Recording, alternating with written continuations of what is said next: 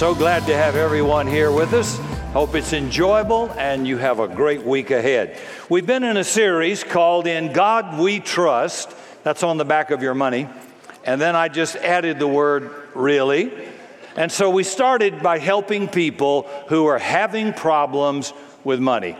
We got so many prayer requests. We stopped what we were doing. Like football, we called an audible. We changed the play. So we could help people both as friends and as leaders. What can we do to get you off the prayer list? What can we do to make you whole? Listen, you don't want to live your life on the prayer list, do you?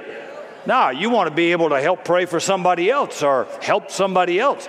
So we don't want you to stay in a ditch. If you find yourself in a ditch, stop digging. Stop. We want to get you out. And so we talked about the tithe challenge. That was number one. We looked at it just like a seminar. No guilt, shame, or condemnation. Just a direct promise from God. And then number two, we talked about Paul's admonition to wealthy people, to the rich. And we said, well, who's rich? Then we discovered that most of us are in the top 1% when you look at the world earning $1 a day or $2 a day max. That's all of us. And he teaches us how to behave because we have resources. Really, really clear instruction and the benefit of it as well. So today's part 3, and then we'll just have one more and we'll close this series. And this is called the generosity paradox. The generosity paradox. Paradox means a truth that appears contradictory. So Jesus would say, the way up is down. Humble yourself, God will exalt you. Exalt yourself, and God will humiliate you. So it's a paradox. The way up is up, not down. But in the kingdom, he says, if you want to go up, go down, humble yourself. The way to get is to give. Totally contradictory to conventional wisdom. The way to save your life, lose your life. Is this making sense to anybody? At least you learned a word, paradox. A paradox is a truth that appears to be contradictory, though it's not. And so the kingdom of God is contrary to conventional wisdom when you come into it. So we're going to talk about it today, and I'm going to take some comments from a great book that I would recommend in a few moments. Here's conventional wisdom about money, that it's just about math. The more you get, the richer you are. If you give some, you have less, so you lose. It's just a numbers deal, Rick. Now, to illustrate, I have 2 stacks of money on this little table beside me. This is a stack of 10 $1 bills. And we've been talking about tithing, and we taught that tithe is 10%. It's the first 10%. So I have $10, and if I take one away, I only have 9 left. So I actually have less. So I'm richer if I don't give. I'm poorer if I give God that dollar. I mean, by conventional wisdom, right? Seems that way. Okay. Then next to it, I've got a stack of $100 bills. I feel I need some security. So there's 10 $100 bills. Yeah. Now I look at that and I'm thinking, well, that's $1, but that's $1,000. That'll make a difference. I could do something with $1,000. And then I think about the first 10th is $100. Lord of mercy, that's a lot of money. $100. I could do something with $100. And if you're not careful, money just starts messing with your mind, and it does some strange things to you. While I put this away, as I look towards my wife, I'll leave the ones for her. One of the things we talked about, if you want to be obedient in tithing and giving, is learn to do it when you're younger, when you have less money, because the more money you have, the less people tend to give away. And we looked at statistics in our first message that people use this thing, if I made more, I'd give more, and we proved it a myth, totally untrue. And we took salaries of incomes in America, we looked at charitable giving, and we saw that the higher the income went, the lower the percentage went, all the way down to 2.6%, a long way from 10%. So it's just a myth. This is something you do by choice because God makes a promise with it, and either you believe what God said or you don't. It's just that simple. Conventional wisdom says this: make as much as you can, keep as much as you make, because the more you give, the less you have, and the less you give, the more you will have. If you give nothing, you've got the maximum amount you could have. If you have $10, you give 1. 10 minus 1 is 9. But if you have 10 and you give nothing, then 10 minus 0 equals 10. So 10 is more than 9. Everybody with me so far? This is really deep. You want to be in my math class? In other words, conventional wisdom says it's only math. Keeping is the best strategy to get rich rather than giving. It's just math. It's just numbers. However, there is an unconventional wisdom that is a completely different way, counterintuitive. And it's spoken about from history by a lot of folks, but never more clearly than from our Lord Jesus. And here's what he says: give, and it will be given to you. Good measure, pressed down, shaken together, running over, shall be poured into your lap. For with the same measure you give, it will be measured back to you. Now, Jesus is giving us an observation about the way life works, about how things are. It's a claim, a direct claim that conventional wisdom is wrong, and you can test it. What's interesting is that when you start to look at it, you start seeing this unconventional wisdom all through the Bible. Solomon, the wisest man in the Bible, said one person gives freely. This is from Proverbs. One person gives freely and gains even more. Another withholds unduly but comes to poverty. A generous person will prosper. Whoever refreshes others shall himself be refreshed. So once again, it's a claim. It's an absolute claim that can be empirically tested. When it comes to resources, finances, generosity, conventional wisdom, Jesus says, is totally wrong. Old math will lead you astray. People before Jesus saw it and taught it. People who followed Jesus saw it. Here's one more passage from the Apostle Paul. Remember this: whoever sows sparingly will reap sparingly. Whoever sows generously will also reap generously. Each of you should give what you have decided in your heart to give, not reluctantly or under compulsion, for God loves a cheerful giver. And God is able to bless you abundantly, so that in all things at all times, having all that you need, you will abound in every good work. As it is written, they have freely scattered their gifts to the poor. Their righteousness endures forever. Again, it's a claim. Now, he who supplies seed to the sower, speaking of God, and bread for food will also supply and increase your store of seed and will enlarge the harvest of your righteousness. You will be enriched in every way so that you can be generous on every occasion, and through us your generosity will result in thanksgiving to God. So Paul said, I want you to think of generosity not in terms of having and losing, but of sowing and reaping. This puts it in another category altogether. Think about Paul's picture for a moment. There has only been in human history one economic revolution. There's been industrial revolutions, but this one is the biggest of all, economic. I don't know for how long human beings roamed on planet Earth from one place to the other. They lived from one day to the next. They scavenged and foraged for food where they could find it. They couldn't build communities, create culture, or build institutions until one day the greatest innovator in human history, and we don't even know who it was, made a discovery, looked for some investors, and said this: I want you to give whatever grain, whatever seed you have found that you've been storing up so you could eat them. And instead of just eating them, which is what we've always done, I'm going to put them in the ground. I know, boys, this sounds kind of crazy. I get it. But I've discovered something about the nature of reality previously unknown to the human race. It's going to just blow your mind. And if you take your supply of seed and put it in the ground, I call this sowing, something incredible happens. Some kind of power gets unleashed. I don't understand it. I don't get it. It's like something in the sky says to something down in the ground, hey, wake up, come alive, grow. And it does. I know, boys, it sounds crazy, but it works. Trust me. Just run a test on it. Now, this is the very first startup. It's actually how startups got their name in business. You put a little seed in the ground, it starts to grow.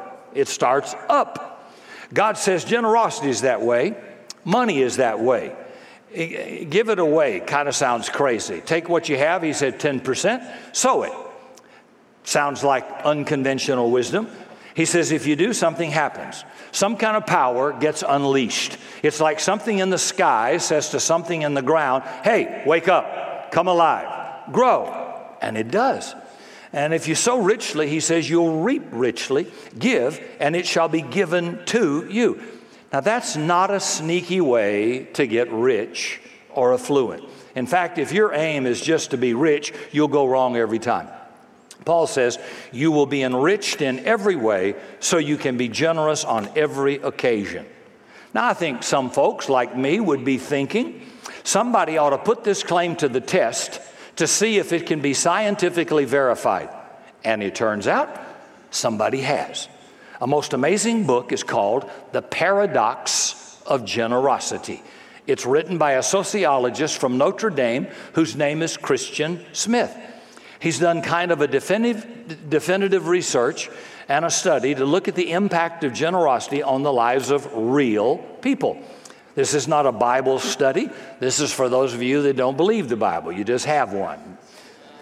They surveyed over 2,000 people in a nationally representative survey, and then they did in-depth surveys with several scores of people. They used the best tools of social science to look at what does generosity do for people. Is conventional wisdom right? If you give it away, do you lose? Or is the unconventional wisdom right? I'll give you a summary. This is part of what Smith writes. Quote, generosity is paradoxical. Those who give receive back in turn. By spending ourselves for others' well-being, we enhance our own standing. In letting go of some of what we own, we better secure our own lives and future. By giving ourselves away, we ourselves move towards flourishing. This is not only a philosophical fact or a religious teaching. He said it's a proven sociological fact. The generosity paradox can also be stated in the negative. By grasping onto what we currently have, we lose out on better goods we might have gained. In holding on to what we possess, we diminish long-term value to ourselves. By always protecting ourselves against future uncertainty and misfortune, we are affected in ways that make us far more anxious about uncertainty and vulnerable to future misfortune. In short, he says, by failing to care for others, we do not properly take care of ourselves.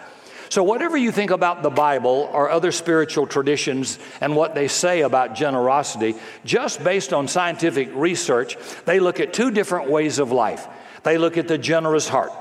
People who regularly, freely give a significant portion of their valued resources, their time, their money, away to others to help others, versus the ungenerous heart. They look at real people who do not regularly and freely give away their valued resources, their time and their money to others. And it turns out in scientific study and in every interview, your happiness, your physical health, in having a purpose for living, in avoiding depression, in personal growth, in your autoimmune system in your body, generous people are enriched in every way, and ungenerous people are diminished in every way. Turns out Jesus was right.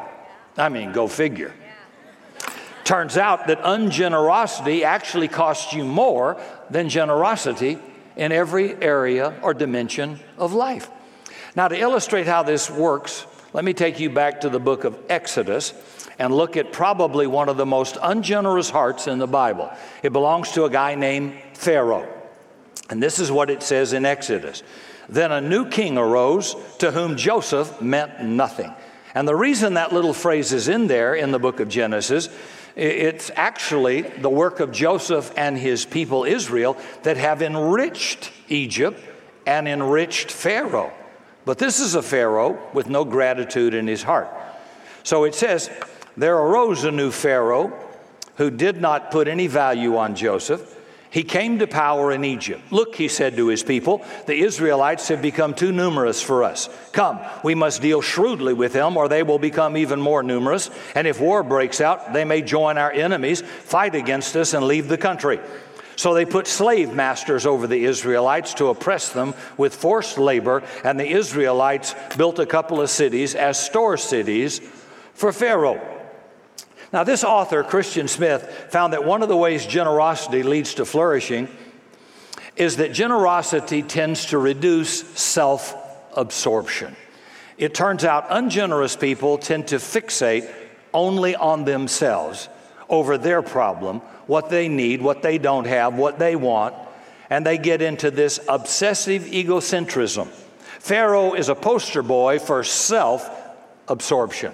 All he thinks about is himself, me, myself, and I, and it impoverishes his heart. He says, I got to have more slaves so I can have more bricks, so I can have more storage unit, so I can keep more grain, so I can hoard more wealth. Well, how much do you have, Pharaoh? Not enough. How much do you need, Pharaoh? More. Always the answer, never enough.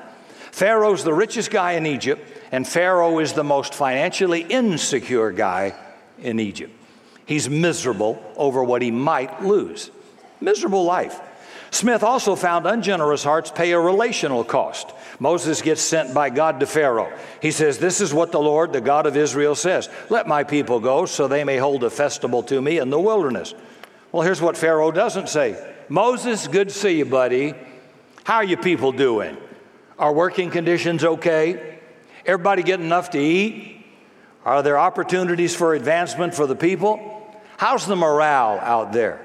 See, Pharaoh knows if he's generous with them, if he allows them some time off, that means less bricks for him.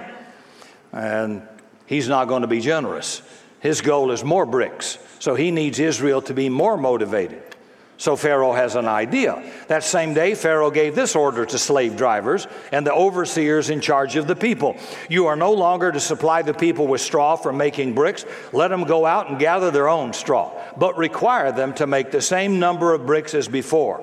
They're lazy. That's why they're crying out, let us go and sacrifice to our God. Make the work harder for the people. Then Pharaoh says to the Israelites, and people with more will often say this to people who have less. Lazy. That's what you are. Lazy. Now get to work. You're not going to be given any more straw. You're going to produce the full quota of bricks and get your own straw. People with ungenerous hearts have a way of developing a distorted view to other people, and it leaves them relationally bankrupt. Nobody likes them. They don't have friends.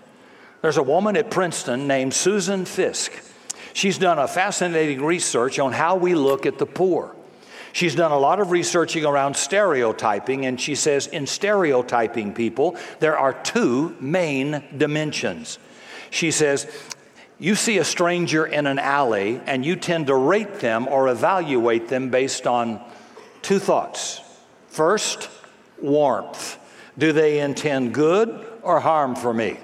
That's the warmth criteria. The second one is competence. Are they able to carry out their intention or not?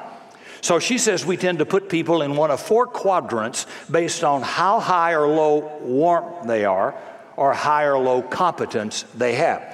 Some people we would judge as being very high in warmth, good people. They're high in competence. They're strong. They can do what they want to do. These are our heroes. We give them our admiration. We admire these people.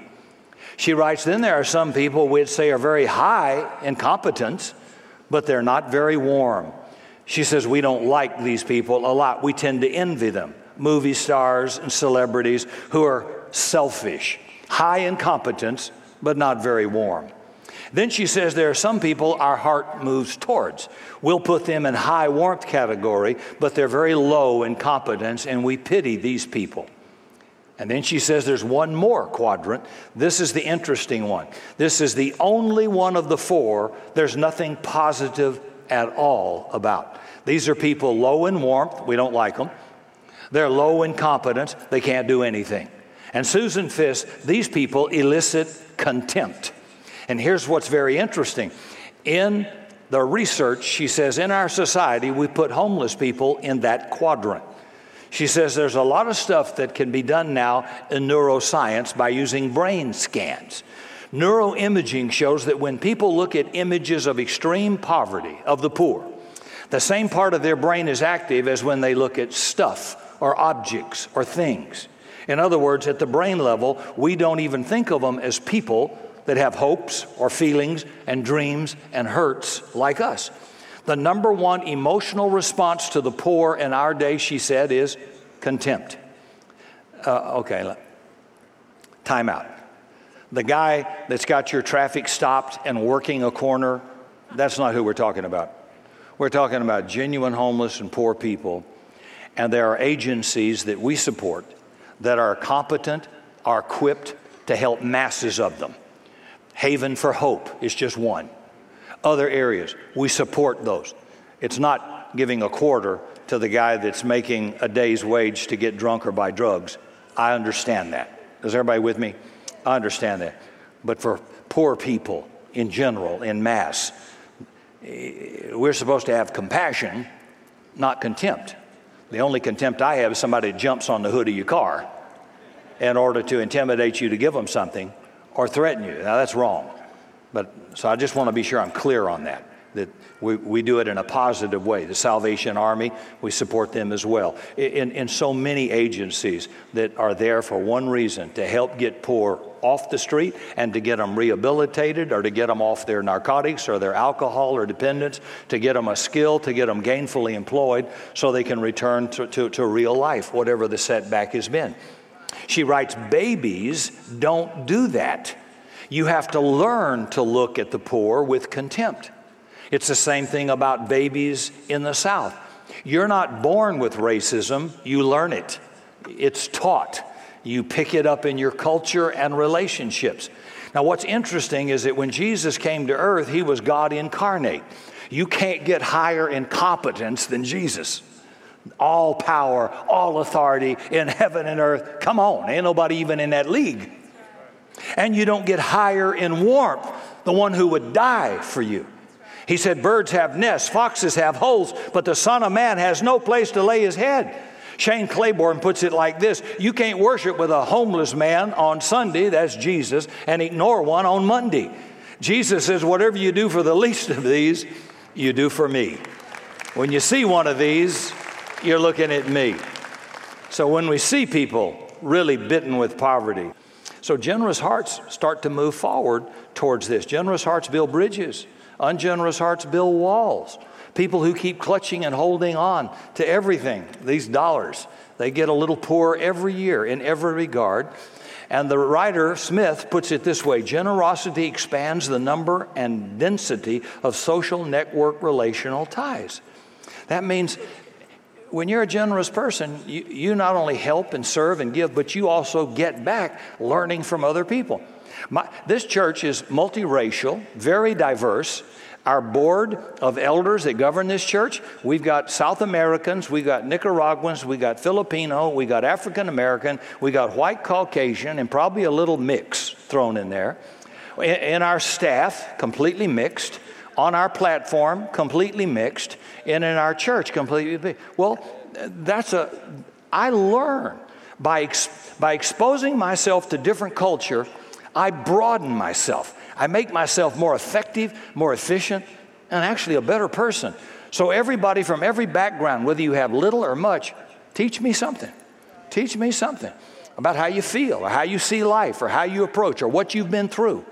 One of our staff members was discriminated against, and I got so mad in staff meeting, I wanted to get up and punch the lights out of somebody who had done such a thing to her. It just was unthinkable in my heart. Now, this is the good Ricky. This is the Jesus Ricky, okay? This is not the dark side of Ricky. This is just the Jesus side.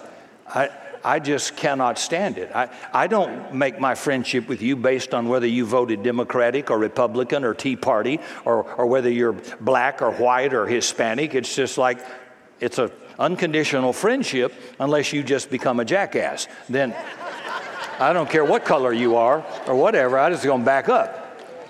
Right? That's the only profiling we ought to do. Wise or stupid. And if it's stupid, I don't care what it is, just back away from it. Right? Sure. So I hope you can learn from me, and I hope I can learn from you. I was raised in the South. I was never discriminated against. I never had to worry if a highway patrolman pulled me over at night. But back in the 50s, in my day, if I was an African-American man, I'd be scared to death. Because there was no prosecution. There were no body cameras. There was no rights. There was no civil rights movement even at that time. Not yet. And so I want to feel compassion towards some of my older African-American friends and teach the younger ones the huge price they paid just to be able to eat in a restaurant or ride to the front of the bus. I wouldn't get that if I didn't have close friendships. And then I want them to know that all white people don't hate black people or Hispanic people, because it just ain't so. I'll fight for you. Okay. Well, where was I? Another cost ungenerous people have is a lower sense of meaning and purpose in life when they wake up every day. Think about that. I just love this stuff. Instead of being the oppressor of Israel, Pharaoh could have been a hero. He could have been. He could have been a Martin Luther King, a Nelson Mandela, or an Abraham Lincoln. He could have been. He could have said, go on, I want you to worship your God. I'm giving you that freedom. I'll be your benefactor. I'll be your champion. I believe in you. I'll be your friend. He could have been that, and they would have built statues to him. They would have cheered him and loved him. Instead of doing that, he's building himself a great big pyramid. Anybody remember what went inside a pyramid? I think it's called a dead body. He said, I'm going to build the world's greatest building, and when I die, I'll move my dead carcass in that, and everybody will go, wow, how impressive is that? Stupid. Ungenerous hearts end up living for wretched, miserable little egos, and they build giant monuments that nobody cares about, into which their dead carcass can be stored. They could have lived for a noble cause and didn't. Another cost of the ungenerous heart, Christian Smith found, was anxiety. Ungenerous people become increasingly anxious and fearful people. It turns out ungenerous people rationalize their ungenerosity by convincing themselves year after year, day after day, that the world is a place of scarcity, a place of not enough. I've got to hang on to every single one of these dollars I can because my clutching is justified by what a wretched world this is. Now, as long as money, and here's your takeaway, as long as money is the chief source of your security, money will always be the chief source of your anxiety. And you won't know until it's threatened. And when somebody breaks in your house and takes all your valuables away, you'll find out whether you're an idolater or not. You know, I could be angry. Somebody took what's mine, not theirs. But the thought never occurred to me, I'm finished. My life's over. I'll never have anything again. I might as well just kill myself. I might as well just die. That's an ungenerous heart. I'm thinking God takes away to establish. And when he takes away, he establishes something that's even better. So my thoughts are, this is an abundant world, loaded with abundance. There's no shortage in this world. Some of the wrong people have it, because some of the right people won't obey God to get it. And I can't do anything about it, but I'm simply saying, I've always had a positive. Ask my wife, she does live and sleep with me, and ask her if this guy sucks his thumb, gets psychiatric care, needs shots, and has to take drugs to overcome the loss of stuff. It's never happened. It'll never happen. This sucker burned to the ground. I'm not going to be out, oh God, somebody call Dr. Phil, Dr. Drew, I need help. Ain't going to happen. I just figure there's so much out there, and I have such a big God, he can get it right there. That's my confidence. My security's in him. I'm not worried. I'm not afraid, and you shouldn't be either. Fear is so toxic. So don't let money be the chief source of your security. Let God be. That's why we live in the most affluent age in human history, in the middle of unbelievable financial anxiety. Smith says this: practicing generosity requires and reinforces the perception of living in a world of abundance and blessing. Jesus said one day, look at the birds of the air. They don't sow or reap or store in barns, yet our Heavenly Father feeds them every day. He sends Rick down to Home Depot in order to get seed so Cindy can feed all these bird feeders in our backyard. So I always say to them as I'm pouring, this is from God, you rascals. It turns out practicing generosity requires and reinforces the perception we live in a world of abundance and a world of blessing. Jesus said, consider the lilies of the field. They don't toil, they don't spin. Yet Solomon in all of his magnificent glory was not arrayed or clothed like one of these. Jesus said that. Practicing generosity requires and reinforces that I live in a world of abundance and blessing, which increases happiness and health. It turns out the universe we inhabit is located in a spiritual reality made by God that favors generosity. You're hardwired to give. It turns out you reap what you sow. Now, Smith goes on to write about the joy of people who have discovered this truth. This was so funny. In the book, he mentions a guy named Ken Walker, and he's a generous guy. Walker is a guy who is not only generous with his money, but also with his time. He also gives blood. Now, mostly you don't think of getting stuck by a needle and giving away blood as a joyful thing, right? But this is what Ken says. I'm extremely competitive. I started giving blood at work. I think they came in 3 or 4 times a year. So I would always give blood. I was also in training hard for the marathon. I'm really fit. They would come in and give instructions about a pint, that it would take about 4 minutes to give a pint of blood, and how everybody's blood typically comes out with all that brown sludge, chocolate syrup color. Mine was eraser pink, and I'm just cranking out a pint in 2 minutes and 47 seconds. He's timing it. It's like, what are you doing, Ken? I'm winning. I'm winning. This guy is pouring out his blood and he thinks he's winning. Oddly enough, listen to this. It turns out that having your body give blood and having it have to regenerate blood actually boosts the oxygen content of the blood in your body. It actually makes your blood transport more efficiently throughout your body. It turns out that even your body, even your blood, is somehow hardwired to give. What a weird world. It's like, give and it shall be given to you, even in your blood. Even in your blood. Imagine that. So that's why we're doing the tithe challenge. God says, Malachi 3, test me in this. Everywhere in the Old and New Testament, you're prohibited from testing God. I'll jump off this building and test God. No. He says, no. But in this area on the tithe, he says, I give you full permission. Test me and see if I won't bless you. And you can run your own experiment. Tithe for 90 days. If God is not clearly blessing you, if what Paul says, you will be enriched in every way so that you can be generous on every occasion. If that's not happening, go back to your normal giving. God says, I give you permission. Put me to the test. I hear a lot of people running their mouth who have never tested it. Invalid, inadmissible evidence. If you went to the court with our district attorney, inadmissible. You haven't done it, and yet you've got your big opinion. Never take the opinion of somebody that's not doing it, okay? Whatever, you know. So this little deal comes up about giving, and I made this statement. I says, learn to tithe 10% of your income and do it for 90 days.